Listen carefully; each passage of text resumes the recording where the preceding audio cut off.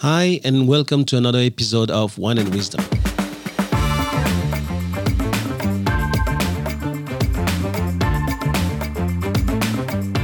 I'm Thomas Le Huang, and you're listening to the TL podcast, where knowledge is shared and no one takes themselves too seriously.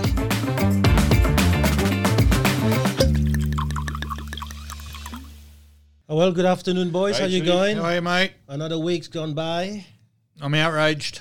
You're still outraged? No, I'm outraged. All right. My brothers. I'm feeling a sense of brotherhood.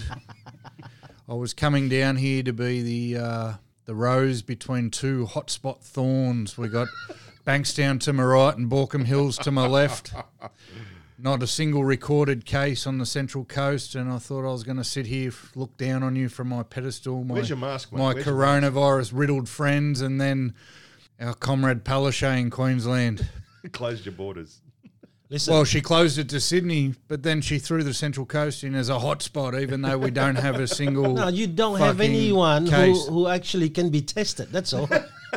So I'm absolutely outraged. I've formed the Central Coast division of the Corona Hotspot Society. We're going to form a movement called Hotspot Lives Matter. We're going to march on the Tweed River. I feel like we're in South Korea and comrades sitting up there in North Korea just deciding who's human and who's not. Queensland versus Australia. Right? Now I've been tarred with the same brush as you, disease-riddled fiends, and I'm outraged. Yeah, listen, the thing that it's starting to be pretty bad is it's almost a label now. Yeah. You know, where it used to be a pandemic and or it was a virus that could harm us. Now it's almost like a label. What is wrong with this? You know, we're gonna have to stop doing this. However, let's start first with the wine. What happened over the last few weeks is that we had a competition, and we had a farce. It was more of a competition between me and Thomas. Cam just happened to bring a wine. Unfortunately, he actually lost by a nose with his wine. So Cameron was to bring a good bottle today, and Chris and I we could not go over $30. However, if our $30 bottle beats him or beats his today, he's punished again. I'm not participating. It was $50. I must give him that. It was a $50 limit. Okay, well then let's have a look. The amazing thing though is that we didn't know what he was going to bring. No, we didn't. But you brought the same house, so we'll talk about vineyard, that. yes. Same vineyard, isn't it? A couple of points of order. One, I had a phone call from one of our avid listeners who was 52 seconds from the end of our last podcast, and there was still no announcement about who actually won. Never mind who lost, who won. And I said, you'll never get a winner out of those two because as long as I lost, they don't care.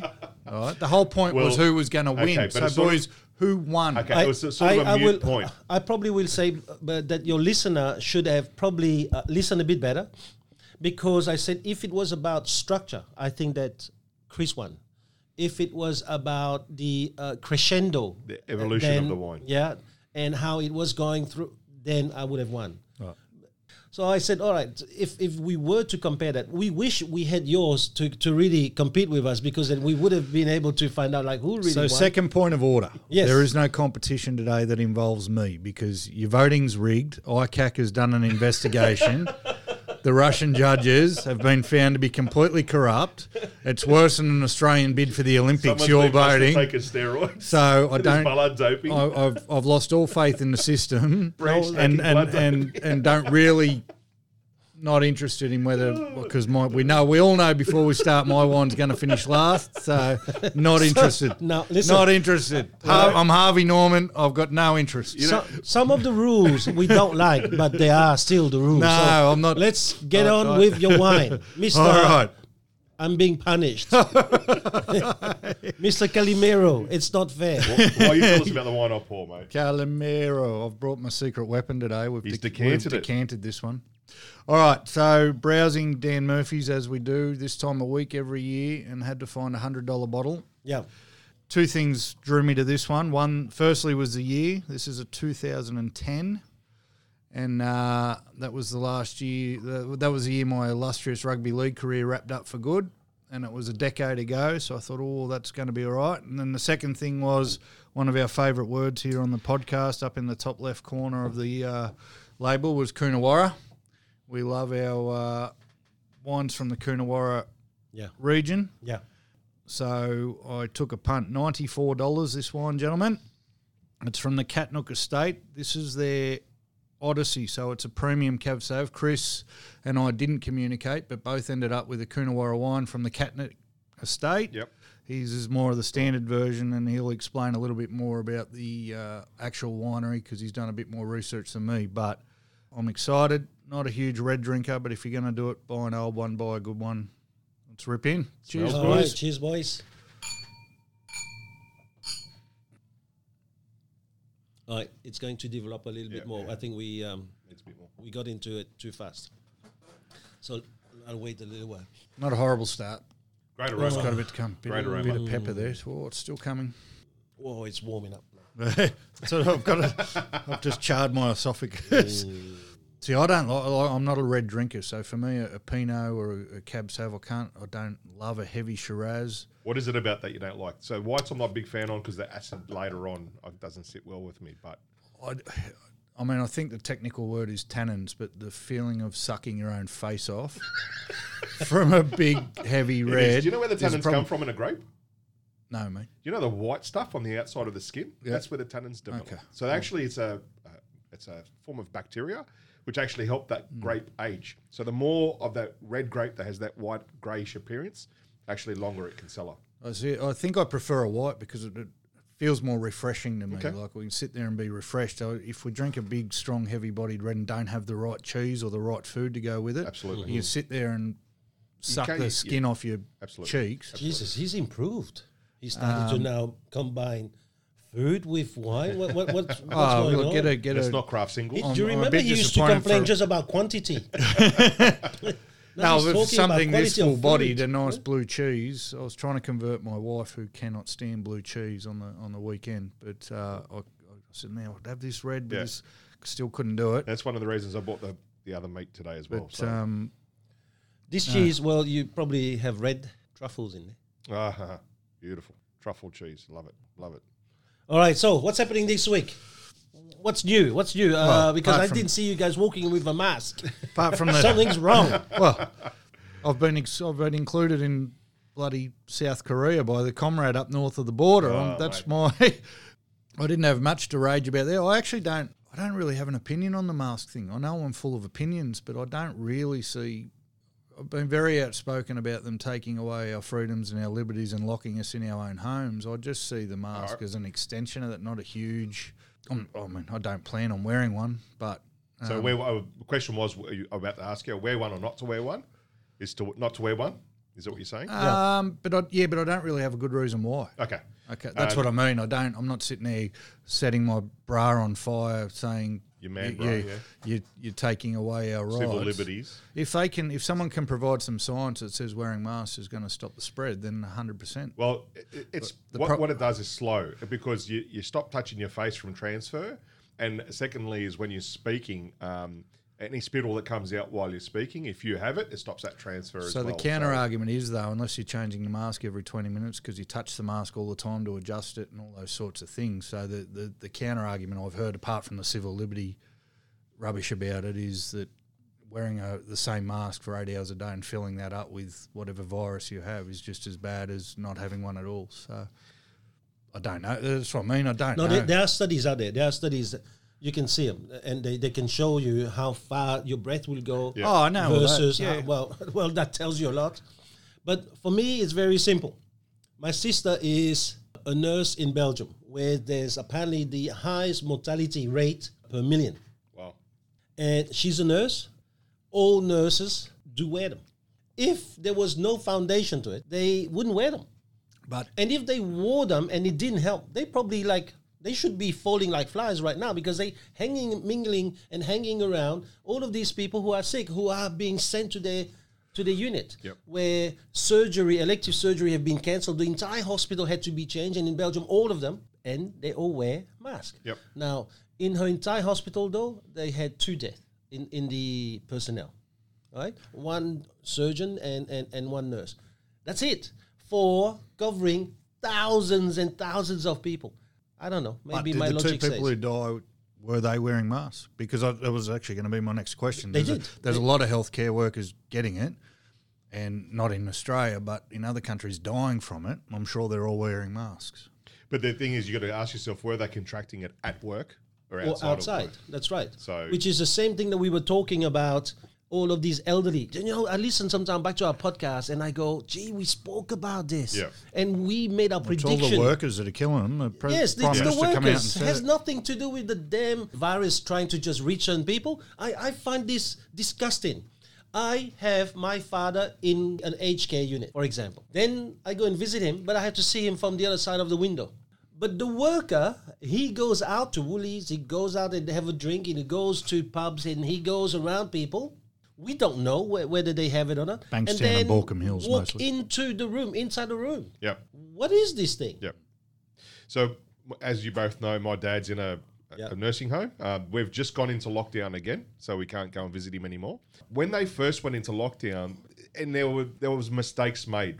What they were still allowing is while you couldn't come and visit your relatives, you could come and pick them up and take them out for a meal.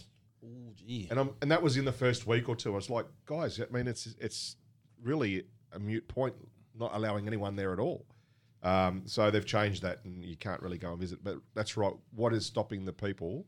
The workers out there bringing it in. There's nothing, and you've got to implement better, obviously, procedures. Well, listen, I'm just reading the news right now, and in Victoria they have 723 new cases today. Which they reckon is good because it's down on yesterday. No, that's up. Bloody Mexicans. 700 Build a wall. is way Build up. a wall. With 13 deaths, Anyway, guys, just before you arrive, I was doing the podcast of James Pratt, an auctioneer. And I had to tell you, I was expecting a guy that was pretty much up himself. He knows everything about real estate. And I have been really inspired just sitting down and talking to a guy that is so down to earth. You'd want a guy like that because your sellers, your buyers will be so relaxed around him, I was very, very impressed.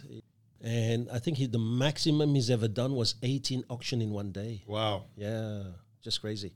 And then you listen to him. I try and push him a few times into maybe having some kind of more argumentative kind of tone. Mate, you couldn't get the guy going there.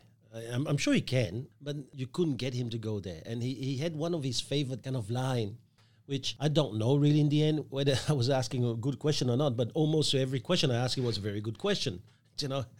And so I thought he's very diplomatic. He knows how to just make you feel comfortable. Really great podcast. How about you guys? What's your day? Mate, my day's been Dan Murphy's and then come here. A bit of work in the morning. No, I'd fresh off my first weekend off for the year. It was bloody brilliant. Get away for a couple of days. Sunny Patonga that wasn't real sunny. Did you turn your phone off? No. First day, no. Last 3 days, yes. There was a bit of work still to be done on the first day, and that was never going to be avoided. So we put in a fair bit of work early on in the month, which meant, and as of Friday afternoon, pretty much all our deals had been done. There was nothing else cooking. It was bloody good to sit there and not be panicking about anything that was happening. Yep. There wasn't much going on. Yeah, we went down to Patonga, which is only 20 minutes from my house, but feels like you're miles away. Yeah, and had some friends come up for one night, but the rest of the time was locked in the house while the rain was coming with the kids, and they handled it pretty bloody well. But by the time we left, they were all ready to strangle each other, so it was time to go. So it wasn't just you and Crystal, it was you and the family? Yeah, kids. Good stuff. Yeah, we just got an Airbnb for 3 nights. And, no, it was good. Apart from that, there's not a lot else doing. The market's still kicking along. Yeah. I don't know if you've noticed, but stock levels are dropping again significantly. Buyers have still been a little bit, in my area, still been a little bit how you're going.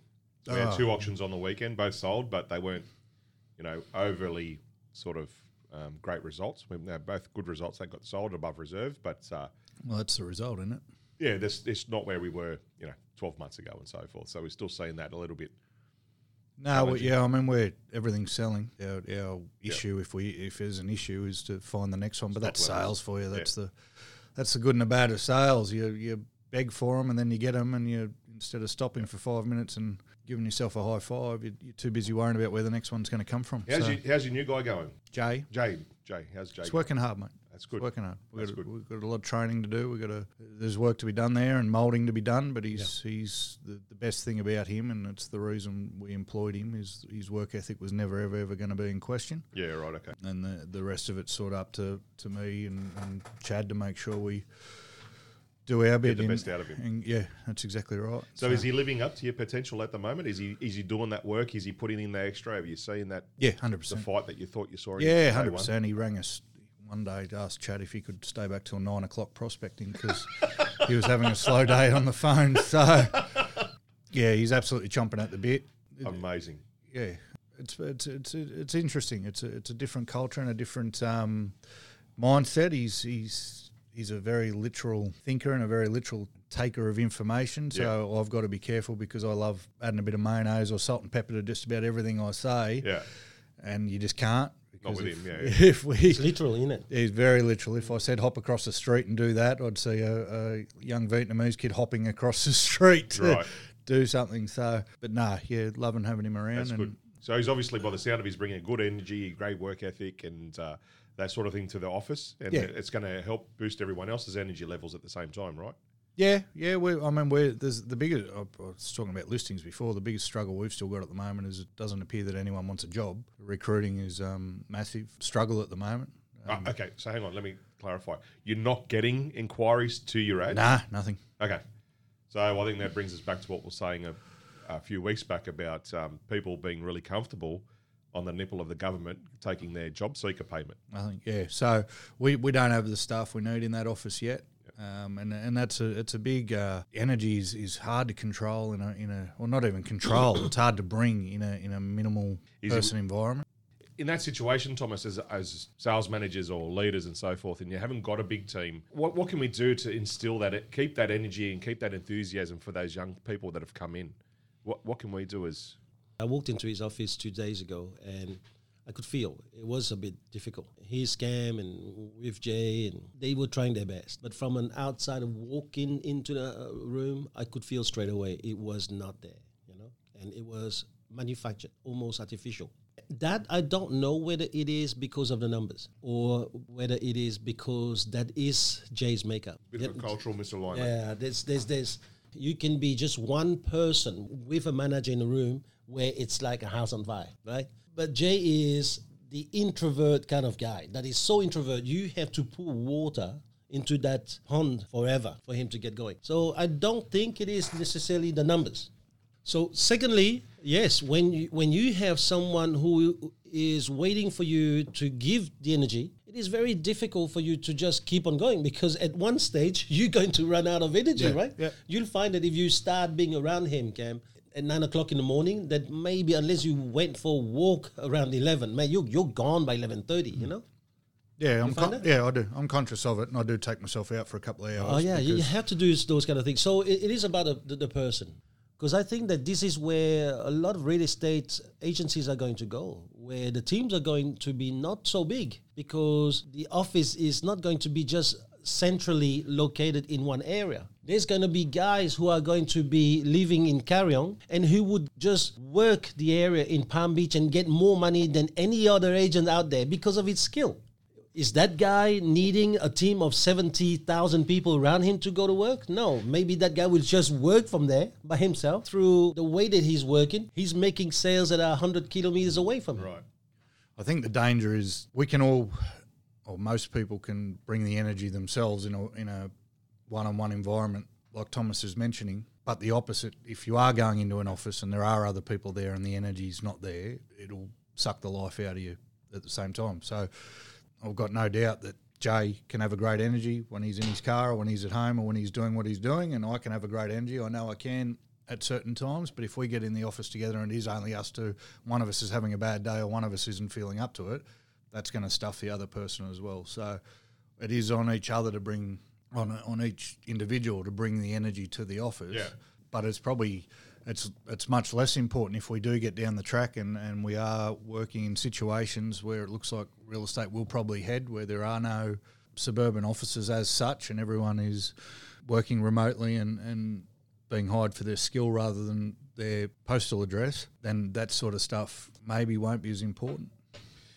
Thomas has already, you've always had the idea of a hub and having subs. subs around there, right? So we're talking almost like that office structure going into the future, moving out there. We've got the main office, which would probably only have the core staff of maybe a receptionist, a marketeer, and I don't know, whoever else in that office. And then everyone else working in their respective areas, whether they live in those areas or just work those areas from home. Yeah. We've just proven that what we do can be done remotely with all the lockdowns that happen and the isolation of staff and the closures.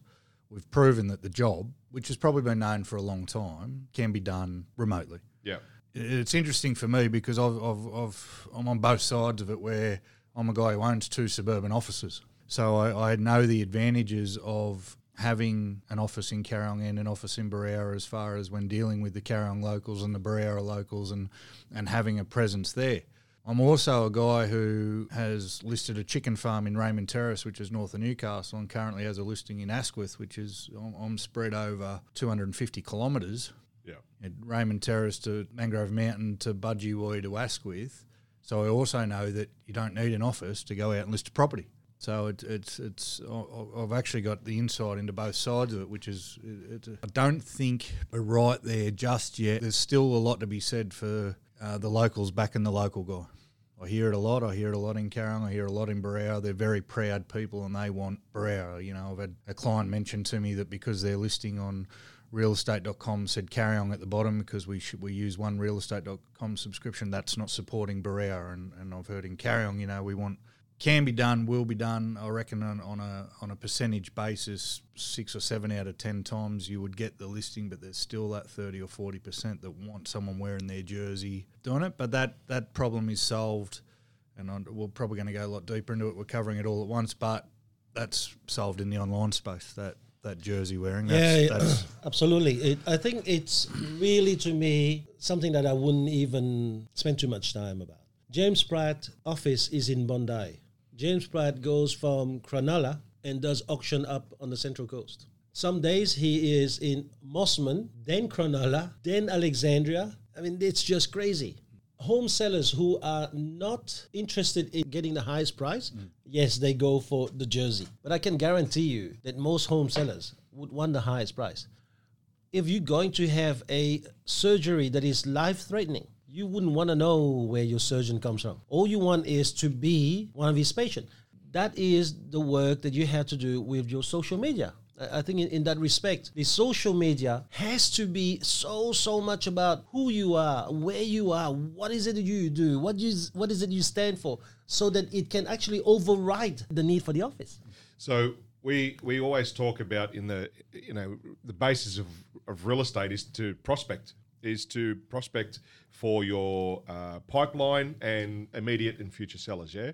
So real estate of the future, really, prospecting needs to evolve into being an attraction agent that is showing their results to the community, whether they live inside the community or outside the community. We need to be able to impart that through whether it's social media or letterbox drops or newsprint, whatever it may be. We need to be able to impart that. That's not the office of the future or the agent of the future. That was the agent of actually 5 years ago. Ever since I came into real estate, because I'd worked in a couple of different fields, I understood the importance of online presence. And I don't know whether it was you, TL, or Chad, that I said it to when I first started. I'm like, we're not going to need offices soon. If we do the right thing on Google and the right thing on Facebook, we're not going to need offices. And 5 years ago, there was still a fair bit of resistance to that. We're talking about like it's the future, that part of it, what you're talking about, trying to attract people to you rather than chasing people. That's been the case for a while now, and it's the people who are struggling now, the people who haven't evolved with that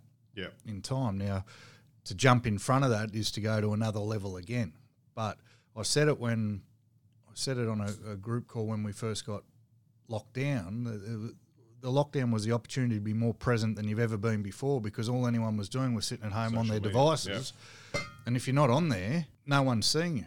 So, of course, you want the best surgeon, but if no one knows that you're the best surgeon, they're not going to hire you, you know. So that's exactly right. And that's the case. Even so how would they know you're the best surgeon?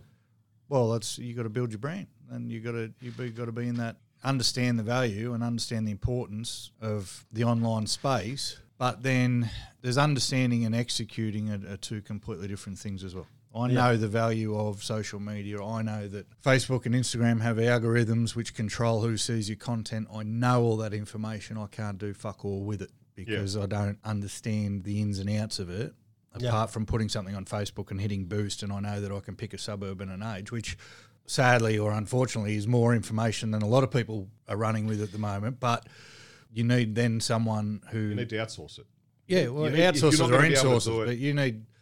Yeah, right. You either need a full-time marketeer or be able to outsource that information. The reason you need to outsource, and I think this is what Cam's alluding to, it's because I think it has become a skill on its own. Yeah, absolutely, 100%. It's a profession. There's people who think, oh, well, if I just put a nice picture, or if I just take a picture of me at the end of an auction, or if I just did this, that'll be right. It's so wrong. Yeah. They don't understand it. What you do is when you have someone on social media, they don't just use Instagram or Facebook. They use whatever is available out there. But then you actually rely on their know-how because they read things that you don't see. Just like you and I, if we do an auction, by the first week and the way that the open house is happening, we're reading stuff already that maybe home sellers can't even see, correct? Mm-hmm. So it's the same thing. Like when you turn up and you say hello to the sellers, there is something that you're already doing. You're looking at the sellers, you're humanizing the sellers so that maybe it's going to have something to do with the reserve. There's things that you do already. You're trying to find out what is it they want out of this experience, and you bring it out in your auction. It's the same thing about the social media. They know by looking at the growth of your group and the likes and all these things, which direction to go. This is what people don't get. You've spent how many years studying people's body language? How many years, mate? I think I was born with the book. Right. So the thing is that Facebook, and I know there's a lot of other titles, but Facebook is a body language. Yeah. And we don't understand that. Oh, this is crazy now. Now the wine is just crazy. You would have won. I'm serious. You would have won with this last week. How's the pepper? How's the no, I don't mind this. This is a cab stab. So no, it hasn't got as much pepper as his last week. This is. I'm very sorry I had to interrupt. But last week, Chris and I, we would have had to dispute about who lost. Seriously, that was a good bottle. Which really reminds me, when you go for a discount, sometimes it costs you twice. I didn't go for discount. Last week was a happy accident. Well, the white was a happy accident. I thought I was buying a $99 bottle. I didn't find out the discount until I got to the counter. Still a bloody favourite. So, yeah, so I mean, you're a body language expert. But no, I'm not an expert. Just in it was air quotes, but we're on radio, all right? But to do that, you've even said training over Zoom doesn't work because you can't feel the room. No. What we need in an age where no one even talks to each other anymore on the phone and only sends text messages is digital body language expert, because that is, future's a funny word because we're already there. So I think we've been there for a long time. So the officers of the future now are going to, and I know a lot of really good officers have already embraced this, they need fantastic marketeers. That understand that body language. It's not a market. Yeah. It's not a marketing. It's beyond marketing. Yeah, I'm looking for a social media. You need a digital expert. Yeah. Oh yeah, you need someone who understands the codes, the algorithms. They're mathematicians more than anything. But not only that, the stuff you're putting out there's got to be attractive. It's got to be attractive. Yeah, but that's the marketing, right? Well, I'm saying the combination of those two, someone who really understands that space, that social media space, and a marketeer combined, it will make a very good addition to real estate. That's how specialised it's getting. Yeah. Because a marketeer makes sure everything looks pretty and knows who they're trying to target. Yeah. The Moneyball person behind the scenes, the digital expert, is seeing the pretty picture go out and then reading exactly what's going on with it based on all the information that we can't get our head around and shouldn't try and get our head around, to be honest. When I was crook all those years ago, I read every book of Gary V's and I was going to come out of it a social media fucking demon, and 2 weeks later all the algorithms changed and you just can't. Stick to what you're good at. What's the old saying? Work on your strengths and understand your weaknesses. Delegate your weaknesses. So in a way, you knew, now we're talking future, because there's still definitely a role for old school prospecting. At the moment, they haven't banned cold calling yet. They haven't banned door knocking yet. They will. And that's something Thomas said 8-9 years ago. There will come a day where you will not be able to prospect, phone call, and you will not be able to door knock. So and So how are they going to find you? A lot of real estate now has gone to the pods as far as teamwork, and in my pod, the idea is that I go out and list. I've got someone who prospects for me, finds the business, and then I've got someone else who goes and sells them. Well, that person who goes and prospects for me, the office or the team of the future, that person's now an IT person, not a benchy, as we call them, not a young kid. I think you'll still need that assistant to, farm those warm leads and nurture those warm leads. I still think you will need that assistant. Yeah, but that's the personal. That's the personal touch. But that your agent's got to have. No, I don't believe all the time. If you get to that stage where you're listing what you're going to be listing, I think you still need someone there to nurture those leads as they come through. Yeah, and so make sure that's my PA. Points. That's my PA and buyers in my system. Flowers on Mother's Day and 6 packs of beer on Father's Day and so forth. I think that's part of the system. But I think gone will be the days, and this is just my opinion, where we're paying 20-year-old kids to go and door knock 15 Ks a day and call 150 people. It will be the natural evolution. That is social media. So that can all be done without leaving your bedroom. Okay, so to everyone who owns an office at the moment, who has been in real estate for 10, 20 years, and has the old setup, the old mindset of real estate. I employ you. You come in the office at 8:30. You prospect till you get a job. So those old mentality. What is the one thing that they need moving forward with their staff members to maybe have that evolution of their office? This will be a bit harsh, but I think if you're still in that space, you're already gone. Okay. You've been a dinosaur for a while now, and that's to do with generations. That's to do with the wants and needs of millennials. That's okay. But what do they need? Okay, let's say they are. It's a big change, mate. Well, you need to hire someone younger. You need to hire someone who understands the new generation of people in the digital age to advise you. That'd probably be the first step, because you can't learn it. Like, there's teach an old dog new tricks, but I'm never going to learn all the algorithms of Facebook, and I'm 38. And we're talking about... Yeah, but what about, your best time? I mean, where should your time be? Listing and selling houses. Yeah, that's right. Or is it on sitting down and trying to learn this stuff? So, for someone, one of the dinosaurs, they need to go, fuck, I don't know anything about this, and we're close to extinction. I need to find someone who does, and I need to put them on the payroll, and I need to trust their advice. And God, that would be the first step for me, because you can't... But coming back, if you've got 4, 5, 6, 10 agents already... You're the owner of a business, and you've got everything. The infrastructure's in place. Yeah. What do they need to do to say, okay, I actually don't need an office that can seat 22 people. I can an office that sits 5, and everyone works on their own accord from home and does what they need to do. What's the first thing that maybe? Is it a mindset? Is it a communication thing? Is it a trust thing? What do these people need to do first and foremost to go into that next evolution of real estate? Just listen. I think they need to look at reality for what it is. Yeah, right. I was going to say, just listen. And the reality now is that since COVID, a lot of people now are starting to realize that we've been forced to do less door knocking. Really, we've been forced to not really calling on people. So we had to do some other things. And what you see for the moment is that since COVID, the offices that had social media still thrive because it has moved away from the door knocking directly onto the social media. But then because social media is changing at lightning speed, we don't have the time to understand it. I don't understand anything about Facebook. Sometimes I sit down with Charlotte, my daughter, who's now specializing more and more into social media, and the way I look at it is the proof is in the pudding. She had 17,000 Instagram followers until I said to her, don't focus on that anymore because you're working here now.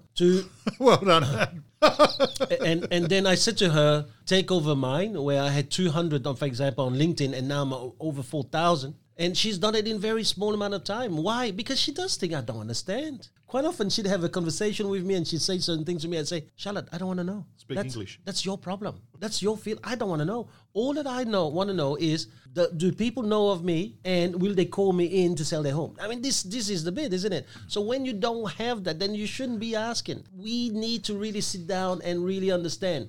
We hire people to put sign up for us. Why? Because it's less time that we spend on that. We hire people to go out there and do certain things to their home, like taking photos. Why? We all have a camera on our iPhone. Why don't we just go out there and take photos on it because we won't do the job the way that it's supposed to be done. Sometimes I look at an ad, just the photo these days just get me to flick to the next one. So, hold on, what am I saying? A bad photograph could actually deter a buyer? Yes. A bad photograph is something that you have done against your seller. And now these days, what I see, it's even worse now. I've seen these guys who know a little bit about social media, or they get somebody else who's been in doing some kind of marketing and they try to push them into social media. That's the most stupid thing, because if they were really a good social media or marketing before, they would have made the other company or whoever they work like a success. Yeah. Look at what they've been doing. So I say what you need to be doing is first look at reality. What is the reality we live in? And then hire the best people. Isn't it what we say about our job? Would we hire a salesperson because he's cheap, or do we hire the best person for the job? Yeah. The first step is the awareness and acceptance that you ain't going to cut it, mate. And that's not a mind. That's a. But we say, look, the officers of the past, and you say they're really going to go extinct. You're basically saying that if you can't evolve, you're going to go extinct. I reckon you're already in a world of trouble, mate. If you're absolutely clueless about it and you're still in the old mindset. And that's why I said it's been that way for 5 years. Well, we're not just talking about social media. What I'm talking about is the whole concept of allowing staff to work remotely. Yeah. The whole concept and COVID's pushed it, as you said, COVID's pushed us to that point. If these people can meet their targets, produce income for the business, what do those business owners need to do? They need to accept that as the new reality. Absolutely. So what is it they need to overcome if they can't do that? Is it a trust factor? Is it maybe they feel that I pay you, you come to work thing? Is it a what? Listen, if Charles Darwin was alive, he'll tell you those who did not evolve extinct. Yeah, those who don't change, they go extinct. Okay. Yeah. Sorry, mate, but you keep asking the same question and the answer's the same. If you don't realise where the world is at the moment, you're fucked. You're gone. That's the first step. You have to understand that. No, what I'm trying to get at is we're always going to social media. What I'm coming back to is just realise where the world's at the moment. What I'm coming back to is I believe the office of the future will be Thomas's concept of the hub and subs. It's the same answer though. Realise where the world's at. It's on social media answer. Realise that. I was talking to a guy yesterday who I'd been trying to recruit, and I rang him. I hadn't spoken to him for a while. He worked for another franchise, and he'd come and sat down with me, and he lives in my local area, and he toyed with the idea of coming closer and working from home. He prefers the beaches, and I rang him, and he said, "Oh, mate, big change. I've moved over to another franchise." I said, "What?" He said, "Yeah, I've gone with Shall Remain Nameless." I said, "Oh, mate," and Shall Remain Nameless, big competitors of some of our other offices on the coast, not so much me, but their whole thing is they've got an office in Erina, they've got 10 agents working for them. He's never seen one of them because none of them work in the office, and they're already dominating in all the areas around some of our other offices. It's been the way for a while. I'm not trying to make it all about me, but I'm going to make it all about me for a second, where it's a little bit different for me. Carryong's not a hub of anywhere. We're not surrounded by 100,000 homes. Yeah. So hard from Carryong to have a centre where I've got 10 agents working 10 different suburbs, because there isn't. Yeah. And Barrow geographically is almost the same. Now, Hornsby, completely different story. You stick a big office in Hornsby, all of a sudden you've got Barrow down to, geographics, but Pennant Hills maybe, I don't know. And there's no reason why, no one can come up with a valid reason why it can't work. And I'm the perfect example. I was working in Narara, then I was working in Wyoming, and then I was listing in Carryong, and then I was listing in Mangrove Mountain, then I was listing from Carryong in Barrow and Mount Karingai and Mount Cola and Asquith. And soon Cronulla. And soon Cronulla. There's Stay no. at my place when you I come. listed a fucking chicken farm in Raymond Terrace. Like, what chickens? So no one will be able to ever sit with me and say, you have to have an office in an area and you have to be a local agent. Yeah. And again, I'll go back to, but there is still a percentage where it pays to have the jersey. So it's an interesting concept. Now, if my offices were in a different place, if my office was in Gosford, for example, I would have, I think I worked it out yesterday, 8 agents working, 2 in Narara, 2 in Wyoming, 1 in Lisero, and a Rimba, 1 in East. You just have it, and you'd never have to see them. You'd never have to see them. Why do you need to see them? Yep. I'd have someone paid a lot of money to look after the digital space, because we had lunch the other day and we talked about, and I still think an agent needs to have a patch as a sense, but that's covered by the online space. When someone Googles, if someone's going to Google best agent in Palm Beach, you better fucking be there. Absolutely. Right? And you can't be there if it's not. And then if someone goes on realestate.com and goes to the find an agent section and types in Palm Beach, you better have made some sales there. Yeah. And that's something you're not going to be able to overcome straight away just by saying, oh, I'm the best surgeon. Because if anyone looks at who's sold a house in Palm Beach and you haven't done one, how are we going to get that call in? So that's something we need to overcome with our virtual benchies, though. That's the virtual benchy is the way of the future as we're putting it, but I'm more certain it's the way of now, and it's probably the way of 2 years ago if we were onto it. This isn't a 5-year, 10-year thing we're talking about. This is something that should be enacted now. Like I pay $8,000 a month in lease on offices in suburban, and that's to have 2 in 2 suburban areas. Where we cut that in half, we have one where all the digital stuff and the admin stuff and everything's run out of it. When the dinosaurs look at it as a money spending exercise, having an online presence, fucking try having the overheads of 2 or 3 offices. Yeah, the entrepreneurs see it as something different. And what money are you getting out of that? The only people who know we're in Barrera Heights, really, are the people in Barrera Heights. You know, and something that you bring up is about the offices now, Cam, and paying those overheads. It's something that I'm seeing a lot more of, is a lot of businesses sharing office space, where they're going in and then renting out an office, and you might find a broker, an accountant, a financial planner, and people who sort of gel in the same industry, individual businesses working and operating under the one roof. Yeah, so they're amortising their overhead. So I mean that could be a possible future as well. I remember when I did my certificate of registration, and the guy was very adamant about a couple of things. He said, as soon as you know you're good after 3 months, go commission only and go out on your own. It's the only way to make money. But legally, there's a few requirements there. But the other thing, but this is 5 years ago. Yeah. Right. And then the other thing he said was, my son talked about opening an office, and I told him, don't even bother. And what they found, and it was down in Sydney somewhere, where there was an office space where communally 5 or 6 businesses paid for a receptionist. Yep. All had the same, all had different phone numbers, but you rented time. So if you had a meeting at the office, the receptionist would reach under a desk, pull out the Wisebury sign, stick it up above a desk, and when someone came in, all of a sudden it was a Wisebury office. That concept has been going for a while, but like a lot of things that have been going for a while, it's all been, or will have been, accelerated now by this virus that is keeping us out of Queensland. So. Oh, absolutely. And this is why, for me, the office of the future, people are going to have to be really flexible. There are top salespeople out there for the moment. They're not working for someone, and they're just getting a portion of what they should be getting in terms of commission. What about getting really the whole lot? What about thinking of that? Because in the end, you have to focus on building your future. What you need to be doing is, all right, look at what do we need? I need someone who gives me system. I need someone who steers me in the right direction when I'm in trouble.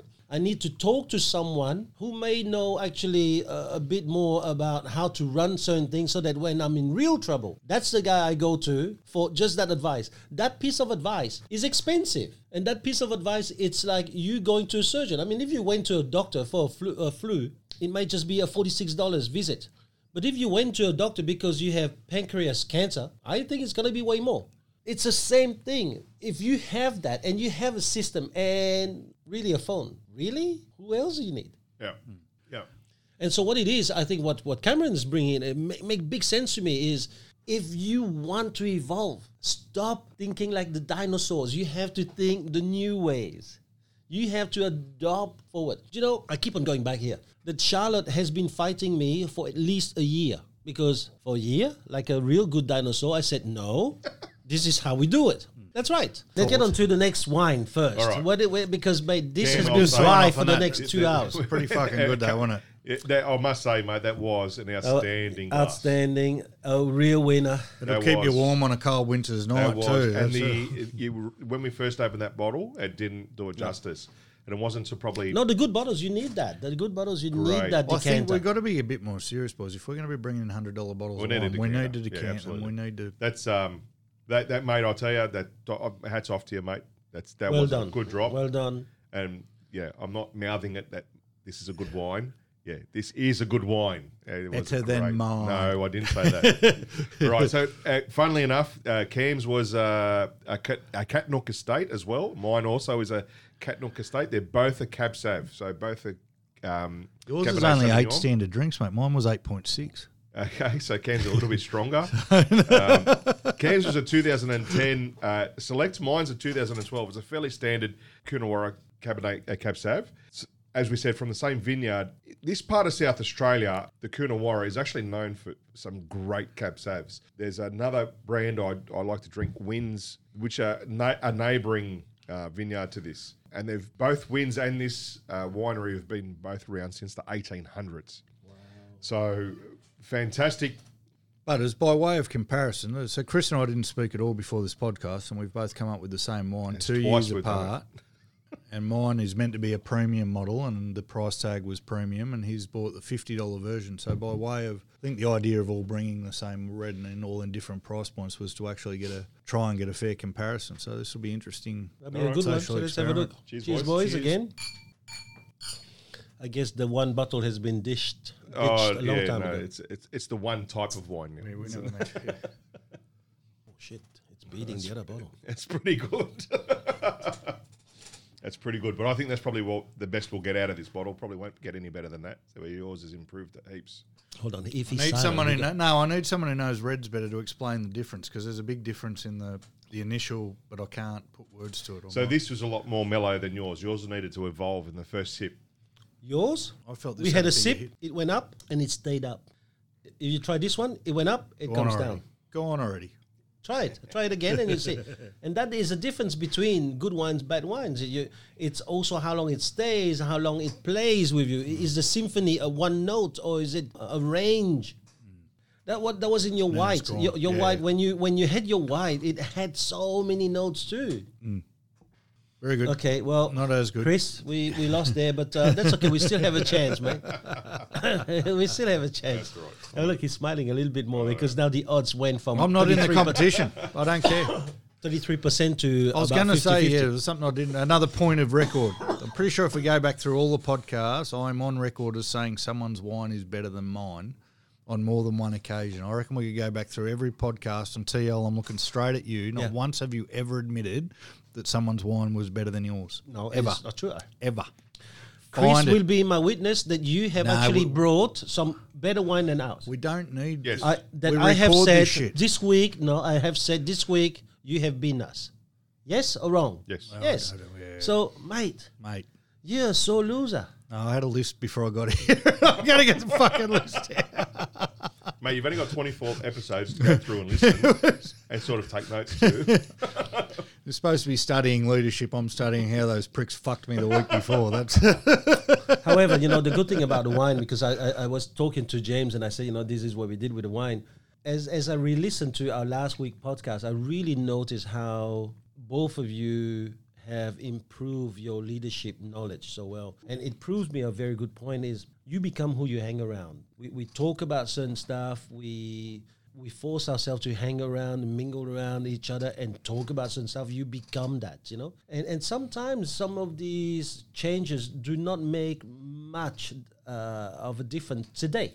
But they make a difference when you just have to talk to your son and suddenly something clicks and you see a total change. And then that's when you realize, hold on, those things that we've been doing, they actually have reaped that benefit that you could not buy anywhere. And I have to say, boys, listening to your lad podcast, beside the whinging, which made me laugh. And by the way, I had to cut something like 15 minutes of the whinging to make you actually look good. Okay? fuck it. To make you look good. Right? Rita actually said to me, she goes, that was funny. I listened to it today in the car. She goes, that was funny. Listen. Brother. The level goes to a point. Yeah, thanks, Till.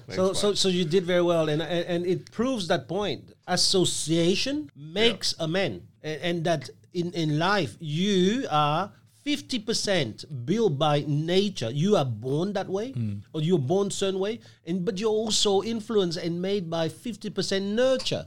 Who you hang around, who you speak to, I mean, really, to do our research, you guys now got to know wine so much better because you're forced to be doing this, right?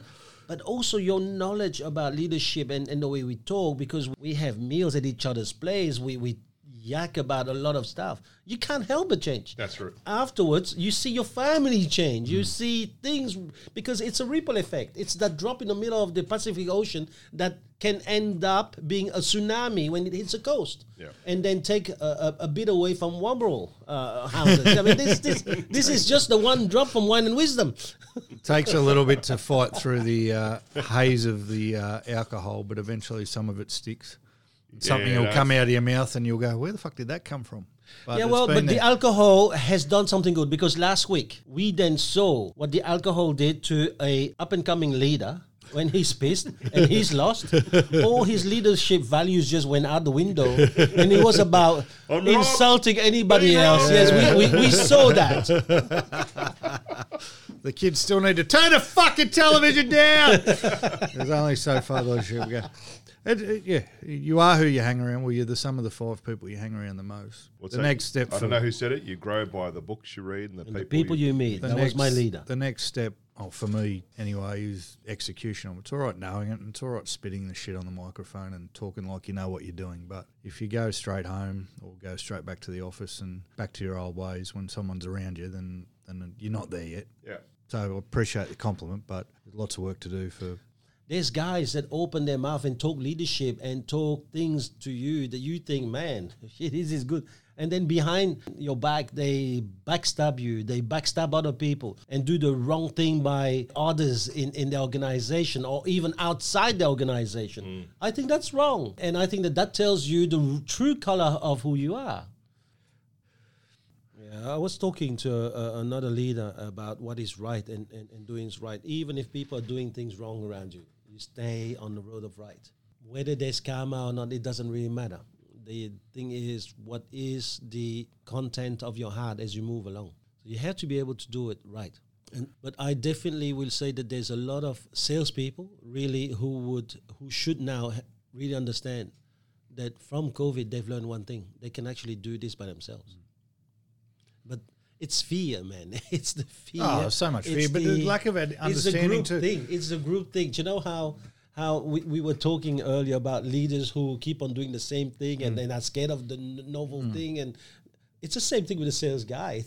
He sees the same thing happen and he goes, well, I'm very scared of leaving it because that's all I know. Hold on. Go back the last few months when you were by yourself. Did you make things happen? But it's technology, and technology these days, we're not talking about, if the pandemic really happened in 1940s, it would be different. But today we have the technology that can actually get me from here to be an entire office by myself. Here's the thing though, right? So when I lose a listing or go to a listing appointment and I don't get it, big believer in not coming back and going, I didn't get it because of fee, or I didn't get it. I'm a big believer in saying I didn't get it because I wasn't good enough on the day, making 1 + 1 = 2. So if there's salespeople out there that aren't understanding or being able to overcome the fear through a lack of knowledge or 1 + 1 = 2, maybe that's not on them. Maybe that's on the person trying to sell the message. There are people out there that are not made to run. Yeah, not everyone's made for it. No. But I was having this conversation with someone this morning. If you want people to take this from you, you have to make them see value. It's not on them. If we're trying to educate people in a new space, and it's a new space. Go out and do your own thing, be a sub. I didn't do it. A perfect example is the guy I spoke about before that I was trying to recruit. When I realised that he probably wasn't going to come and work at home, I said, well, why don't you stay at Terrigal and be a sub? Clearly didn't explain it well enough because he's gone to work for somebody else and pay somebody else half their commission. And I sat there, I got off the phone and went, fuck, you fucked that up. Not on him, but on me for not selling that message enough. And he's a bloke. We spoke to another fella that we were looking at a lot of fear there. I feel in that instance, we sat there and we did everything we could to make 1 + 1 = 2. I feel like if you couldn't and I can't together make 1 + 1 = 2, then there's 1 + 1 is going to equal 4 forever. Because some people, the fear is so big that the reality will be rejected. Yeah. I don't reckon that's going to be the majority of the population, though. I reckon if we're going to a listing appointment, 9 times out of 10, I can sell the fact that I'm the best agent for somebody. 9 times out of 10. There's always going to be that one. And I think it's the same. That's going to transfer across all parts of life. It's not always going to be that someone's too scared. It's always, they might start that way. They might start fearful. You know, in the first 5 years of me running my own franchise, I got it us to about 34. And there were more problems than anything else because taking anyone on, you were buying problems. I had to get rid of quite a few. Now, I'm more about the quality of the person. But the quality of a person is something that not a lot of people might see. And for me, life is too short to really hang around bad ones. If you identify bad people, people who are going to be out there, it's just about them and they're going to be using others and lie and try to spread rumors in order to get their own way and only look after themselves and nobody else. Mainly, and quite often they have their own reason. You know, sometimes people are angry for some reason. Well, I don't have that time to be around them. So I can put my energy into others. And it's the same thing. People can have their own opinions when it comes to whether they should work for themselves or somebody else. If they think that, you know, they need somebody else to be a success, we have to respect that. We have to let that happen because that's their makeup. And until they conquer their own inner fears, it doesn't matter what you say. That's why I have no push anymore. I just go with their flow. In 10 years, they see, shit, when I met him, he was broke. Now he's got so much security around him. And I'm still probably going to be working until I'm 70. Mate, you are the designer of your reality. And the design of your reality started a long time ago. But you still have to create that awareness because some people are oblivious to it. If people are working for a boss, I'll call it a boss in this instance, who is only in it for themselves, they're going to do everything in their power to stop top performers doing anything on their own at all because in the short-sighted P-brain that they've got for that thing, they can't see the big picture where it's only going to make them more successful and more profitable because obviously a percentage of whatever that person does goes with them. So the P-brain that says, I've got to keep them here and I've got to keep them subdued and I've got to keep them submitted. And if someone's been in that workplace for years, months, depending on their personality type, they won't be aware of the opportunity that is actually there for them. And then it's very, I mean, I've sat there and I've listened to people who they ring you and they complain about their bosses all the fucking time. And I'm like, just leave, do your own thing. Oh, but. And that, I mean, that's clearly me not selling it. Just leave and do your own thing. But that's me to just shut the fuck up. But this is don't bag your boss. But this is why we spoke about you become who you hang around. Is that as you hang around certain people, you start to become them because you go, hold on, I could be that. And so you start to change inside. And in the end, it's when you're ready, mate. No birds jumps off a rock. No chick jumps off the rock until it's ready to fly. It knows when it's ready to fly. Not even the parents. Yeah, but there's another saying which I love, which is jump off a cliff and then flap like hell. That's because you don't know until you take off. Even when they are ready to fly, they don't know they're ready to fly. They still jump out of that nest and hope to hell they don't hit the ground. No, there is an urge. No, it's the same thing. What's some signs you might be ready? So in a very basic sense, if you're only listing and selling 5 houses a year, you're not ready. Okay, just here to tell you, you're not ready. Yeah. If you're writing $1 million a year and paying the majority of that to somebody else, there's a chance you might be ready. Yeah. You might be. There's a chance you might be ready because it's not for us to tell someone whether they're ready or not. They've got to realise it themselves. Yeah. But it seems to be one or two ways. There seems to be people who have never done it or done nothing who think they can do everything, and there's people that are doing everything that think they can do nothing. And it's the realisation. You look over our industry, the average for an agent, I don't know whether it's changed, but the old stat used to be 2.2 sales a month was industry average for an agent. If you're doing 6 sales a month on your own or with a couple of assistants, fair chance you could run your own not team, because a big difference. And I've learnt, I was the guy who was a 400-pound gorilla and thought he could run a business, and so I'm not saying that. But in the office of the future that we're talking, where people can be Wisebury Terrigal and not have an office in Terrigal and have a digital expert working for them and an assistant to help them service clients. That's the direction, isn't it? They kill it. In the world where we're in, if you're a $1 million performer, which in Terrigal's not hard to write $1 million. Yeah. This is what I said many years ago, and now only that digital platforms come in. If Nicole Kidman, you've heard me say that in training. Absolutely. You've heard me, yeah? If Nicole Kidman was to come back to Sydney and said, I want to work in this area, do you think she needs to advertise before she got called in from everyone? No. Eyes wide shut sorted that out for most people, mate. So, holy shit, that was trying to make a serious point. So, I'm thinking of Nicole Kidman naked. Curtain smash the blinds. so You wouldn't kick her out of bed for farting. That's the line. So- Blinds, yeah. what I'm trying to say is, so if she does not even have to pick up the phone to be called into probably every listing appointment, then let's not say, well, that was Nicole Kidman. The question should be, what should I do in these times to really have that same notoriety? What do I need to be doing, and what vehicle do I use to be called into every one of them? That's the question. Rather than say, well, that's Nicole Kidman, everybody knows her. Well, because the question that you've just avoided is, how come nobody knows of you? I'm getting naked. Then nobody's going to want. Yeah. I've got the mask. Make sure I'm not your partner. Don't share it on social The media. guys, I know your girls did the painting in Picasso, the wine drinking the other week, and the girls in our office want to do it, but with us. And one of them joked this morning. I said, "We're going to paint you, big guy." I said, "I hope you got a fucking circus tent." It's a canvas, mate. No, but apparently, that painting thing, it was very, very good. Next time that Mate, my the brother-in-law painting that does it, came out. I'll get you guys to know. We're doing to it. be We're, there. we're doing I it. missed out. What are we talking about? It's called painting in Picasso, where you go and learn how to paint, but drink wine while you're doing it. Oh, wow. Oh no, Pinot and Picasso. It's called. And the girls, I know the La Huang women went and did it last weekend, and he didn't go. But, No. It's only for girls.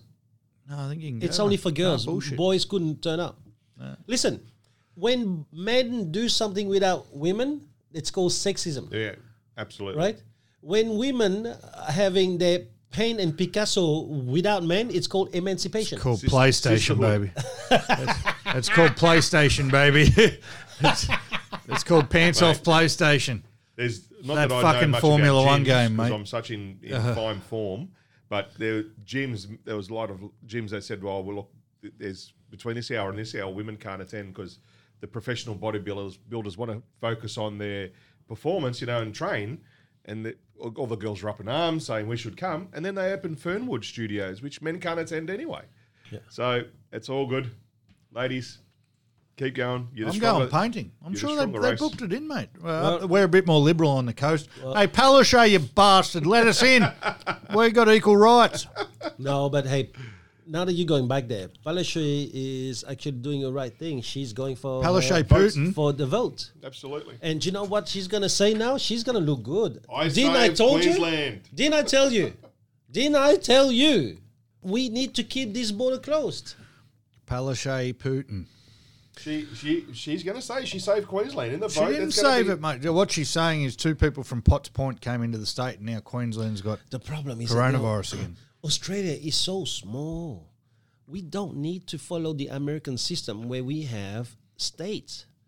Really, our prime minister should be enough. Well, to how tell the us, fuck will do we state of have- origin work, Thomas? And that's the only thing that matters. If you don't have states, you don't have state of origins. You're an idiot. All right? I'll stop you right there, One Nation. No state equals no state of origin. Fuck Queensland.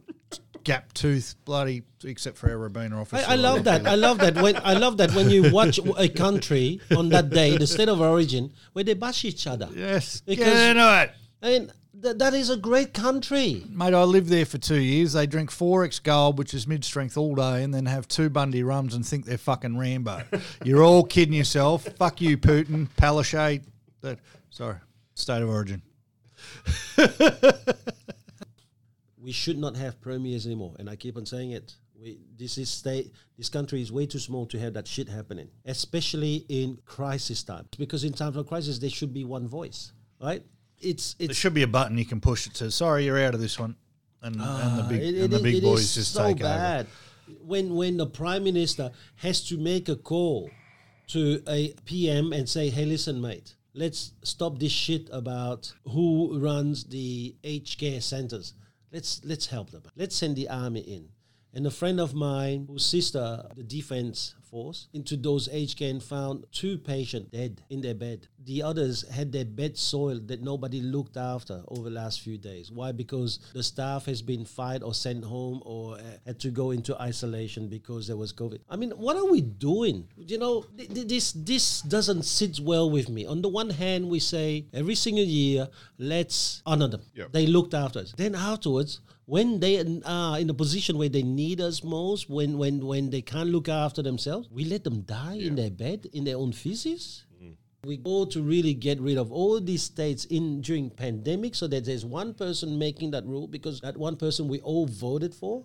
Question without notice, and it's only you've been passionate since I've known you about the way we treat the elderly in this country. Yeah. What's the solution to the aged care problem? Because regardless of pandemic, that's how they get treated, full stop. I've heard so many stories. I know people who work in the industry that through lack of staff or lack of care, there's people dying in their feces every day regardless of coronavirus or not. Because they're private, a lot of them private, so do we deprivatise them and the government has to take them over, or have you come up with any solutions, or what's your thoughts? My thought is as much as we have the police on the road, we need a police for aged care centres. These guys have paid. Do you know that these people, they're actually losing the inheritance that should go to their children to be in there times 2 because it's way, way more expensive, right? We should have the police to have a look. Mate, how many aged care do we have? There's got to be a quality. There's got to be a quality assurance. Yes. I just met someone whose whole job is to walk into pubs and make sure people are standing 2 metres apart, but we've got no one walking into aged care homes making sure that is bullshit, mate. Yeah, I heard that the RSL in Rye got closed down because some people were standing around when the rule is no standing. Cut that shit. No, I know. There's people dying in aged care. You should be fucking in there and checking that. Yeah. Crystal's grandfather, when he got admitted, asked for an extra pillow and he couldn't get an extra pillow because it's 1 pillow per person. How dare you ask for another pillow? And that's not dying in your own feces, but that's the indication of what exactly is going on in that. Unfortunately, it comes down to also, what can you afford? What aged care facility can you afford in your old age? So the police is one thing, but that's what we've got to do. We've got to come up with solutions for that stuff because we know it's a problem. Highlight it. I mean, silver linings and everything. Maybe this shit that's going on will really highlight the problems in aged care facilities for people. No, what it's telling me is this, and now we're into the I know we've gone off topic, busting kind of level. Yeah, I know, but it's important, it's the end of our podcast, so we can talk shit. So 1, we'll have the police. 2, I will pay the workers in the aged care a little bit more, and I'll say to them, you can't go home. You want to go home? You go home. We will hire the people, we'll pay double. Instead of giving money to people who are on job seeker so they don't have to look for a job, let's give more to those guys who are looking after the aged care. If I said to you, I care about you, shouldn't that follow with a deed that shows that I'm caring about you? So why should we say, let's take care of our elderly and not do anything about it? Yeah. And not change anything about it, and do everything the same. Earlier, I said to you, there's 2 things we need to change. The second thing that we spoke about our podcast earlier is this. When was the last time you heard about investment into primary sector? We spoke about it. We should have companies making masks ourselves. We shouldn't have companies right now, when the economy is in a sham. The investment should be on people who may have lost businesses to have grants to start something that is going to be a benefit to us. Or are we going to be a prisoner to oversee and foreigners again? Yep. I was driving over here. This is way off topic from aged care, but similar to what you're just saying. And the Triple M are doing a thing where every hour of the day they broadcast live from a small business to try and promote small businesses who are struggling. And they were on the way down here. They were from a place called Stage Kings, which was in I'm going to forget, Kurnell. And their whole job was building stages and props for concerts, entertainment. They built the castle for the Edinburgh military tattoo, and all that sort of stuff. So when COVID happened, their business stopped on a dime. Then they worked out that one of their production managers was a hobby furniture maker. In 48 hours, they're producing furniture. In 4 months, they've sold 14,000 pieces of furniture. Their first product was an ISO desk to work from home during isolation, and now they call themselves ISO Kings. 14,000 pieces of furniture in 4 months now, and they've tailored it all to... Necessity is the mother of all invention. But that's what we're talking about. There's companies out there who are probably going bust who should be building us masks and should be... I know it happened when we were talking about ventilators early on. Turns out we didn't need all them ventilators, but how does that... I'm still stuck on the elderly thing because I know it was a passion of yours, and I'm starting to get to that stage now. Because I think that's to me the epitome of loyalty. Remember when we spoke earlier about it? Oath. What do we do towards the people who no longer look after us? Yep. I won't say who don't count that, which is wrong, but who can't give anything back in return. Is that where we want to live? No, where the values that we're trying to teach our children is value your children and the elderly as long as they return as something. Long as they're useful. Yeah, we look at them as a burden. We've put them all in chicken sheds. and it's unfortunate people go that way with the elderly. I think people have to understand that it's now your turn. It's now your turn. It's your privilege to be able to look after a loved one that's still with you. Private question without notice, Chris O. Yep. And feel free not to answer, Yeah. but when the decision came that your dad... How did the decision come about that your dad had to come into a home, and how hard was that? Okay. What were So my mum was in a nursing home because my mum had a stroke at 59 and then slowly declined to her death at 79 and 20 years. So it took her 20 years. My dad would go and visit my mum in the nursing home the last 2 or 3 years that she was in the nursing home twice a day. Mum passed, and within 18 months, we found Dad on the floor confused. Oh. So my dad went into to a hospital. That's all right, mate. You can cry. You're probably the epitome of the child that I would want to have, which is when your parents can't really do much for you, you are more there for them than ever. So, absolutely. Mate, be proud of that shit, man. And I'm lucky I've got 2 sisters that do the same thing, which is... And it's our privilege now to look after him, not the other way around, mate. Yeah. It's not a burden. It's our privilege, and it's more than that. It's a duty that we have. And to be told that we can't visit him now, it sucks.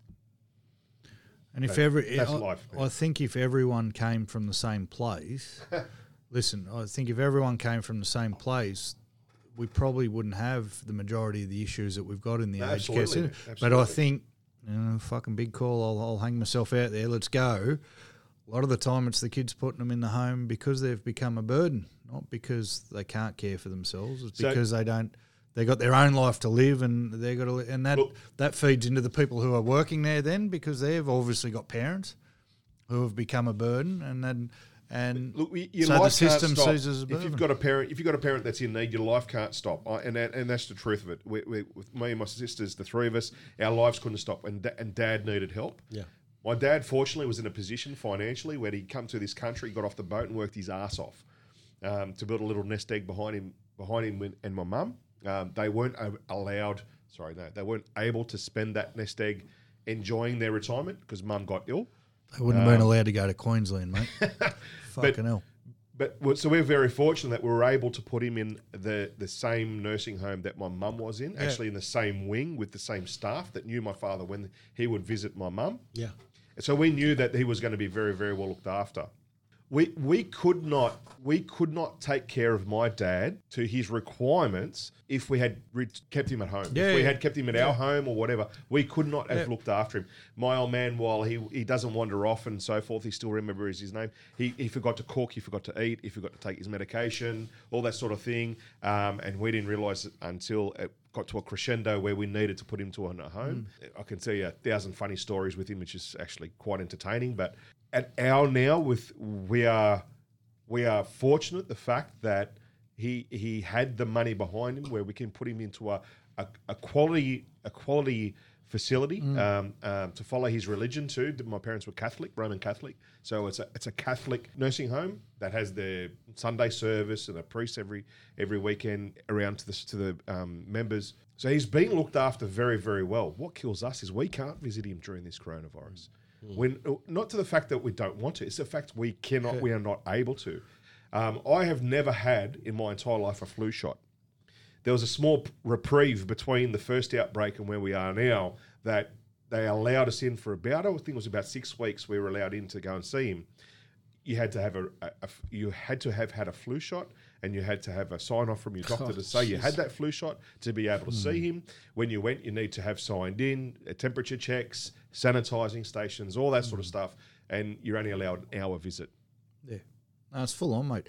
What I was getting at is the people who are working in the sector and the people who are governing the sector seem to fucking forget that they're sons and daughters as well. Oh, 100%. Yeah. And if everyone came at it from the angle that you, with your heart, that industry would be in a much better place when we talk about loyalty. How would the people in the government who are setting the regulations or the policies around aged care seem to forget that they were raised by a mum and a dad too, right? And if I'm setting a policy for an aged care and I remember that I'm a son of a mother and dad who did their best, regardless of what you think of what their best is, I'm putting fucking police in to make sure that someone's running that place well. And if I'm it needs to be regulated. If I'm a worker, quality checks, who is clearly the son or the daughter of somebody, and I'm sick, I'm not fucking turning up to work to kill 20 fucking elderly people. Yeah.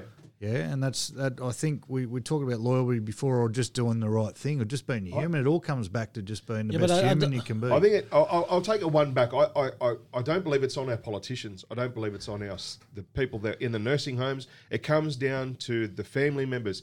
Now, some of those family members may have not had the best upbringing with their parents, and I, like Thomas, my father was very hard on me on the upbringing.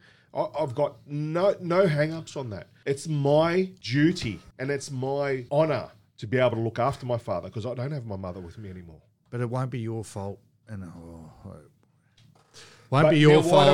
won't be your fault if your dad dies in a pile of his own shit, mate. That'll be on the system that. Oh no, but it won't happen because you know why? When I go and visit him, I hold them to fucking count. That's very hard for me to say, but it won't be your fault if. I understand. Are you trying to fucking do the goodwill hunting on him, mate? No, I'm just. It's not your fault. No, we're trying to come up with solutions. Will, it's not your fault. But when I go there, I hold them to account. So I'll go there, and there was one day I couldn't find my dad in the nursing home, and I said, playing hide and seek, mate. Well, they've got this beautiful young man, Alex, who takes the elderly, and he's what they call a OT, occupational therapist, and he'll go and he'll take them for a coffee or he'll take them somewhere, and they'll just sit in the sun and they'll talk. And great young man. He just happened to find this right out of the way area that no one could find him. I asked 20 people. No one knew where my dad was. In the end, there was a group of 5 there. Alex had taken this group of 5. But the nursing home itself was turned upside down because I said to them, guys, find my father. You can't tell me where it is. It's your responsibility. So I held them to account. And I think it brings us back to what we're saying is that we need people to be able to hold these carers to account. What is his surname? Alex what? Do you know? Or can you say Alex from the retirement village?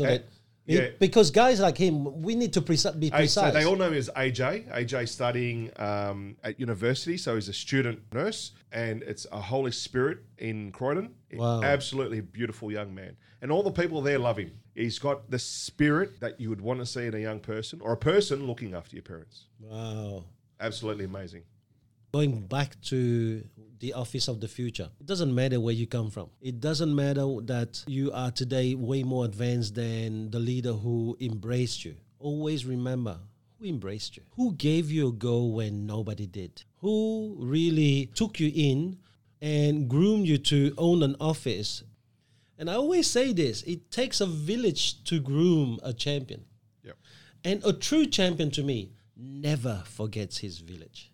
A true champion for me is someone who moves ahead, always understanding that to violate the values of your former teachers is to violate a part of your real heart, your true self.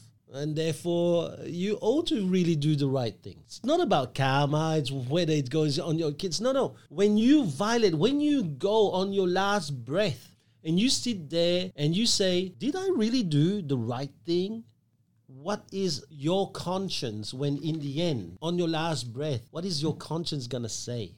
When we were talking about it last night with another leader, I said to him, the most important thing is to do things so that when you go to bed in the future, you're okay. The rest, don't worry about it. Got to be able to sleep at night. Oh, yeah. Fuck. It's hard enough. It's hard enough without, that 2 a.m. wake-up call where you're staring at the roof going, oh, fuck, got to be able to sleep at night.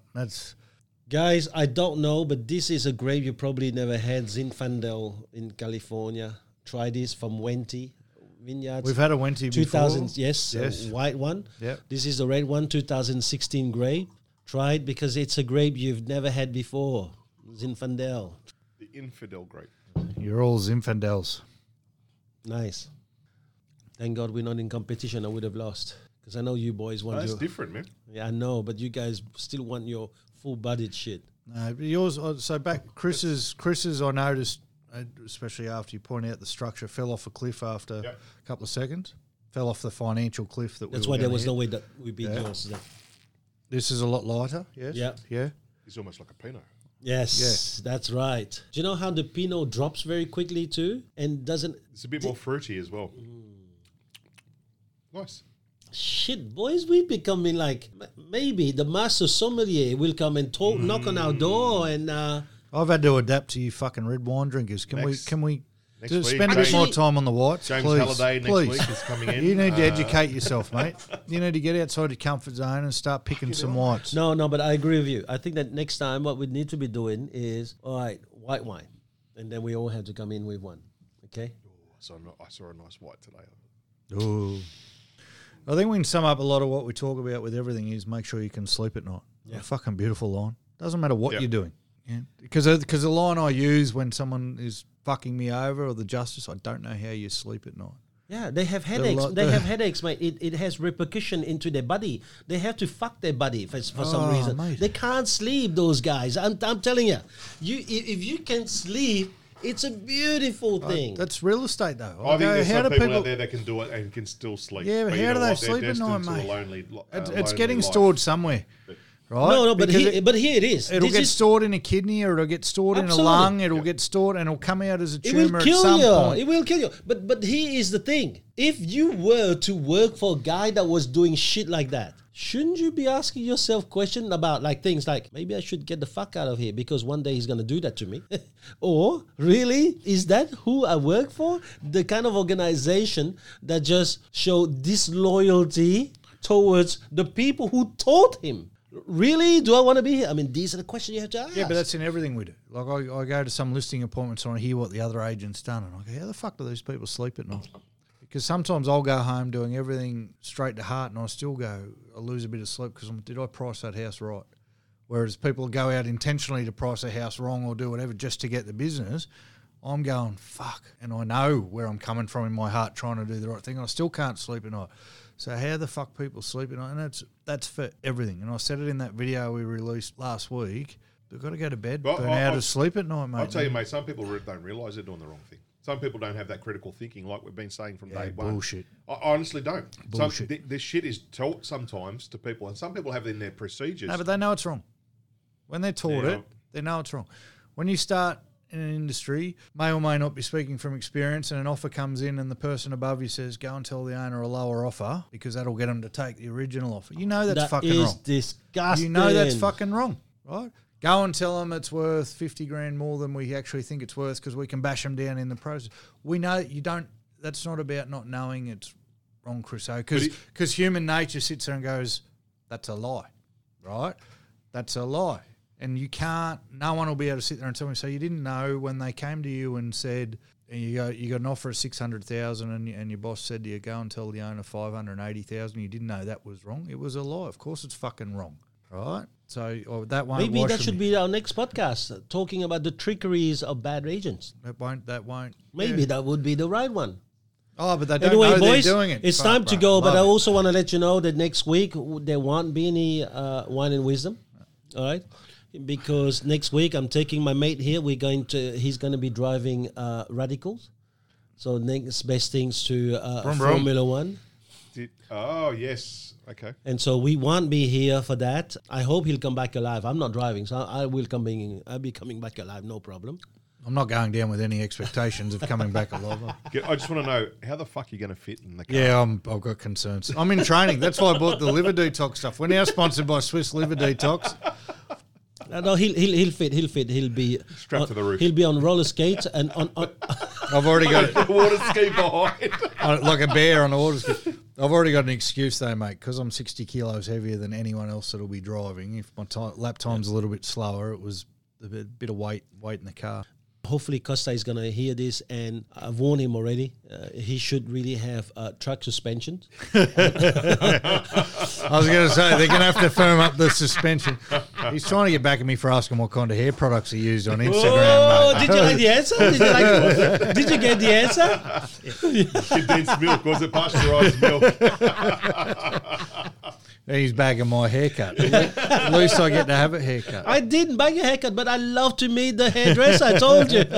What's a he? Whoever made you pay for that kind of haircut is a bloody good salesperson. Wilkes Cuts at Barrel represent. Well done, boys. Well, thanks, boys. Thanks, guys. Catch up in 2 weeks. Yeah, absolutely. See you then.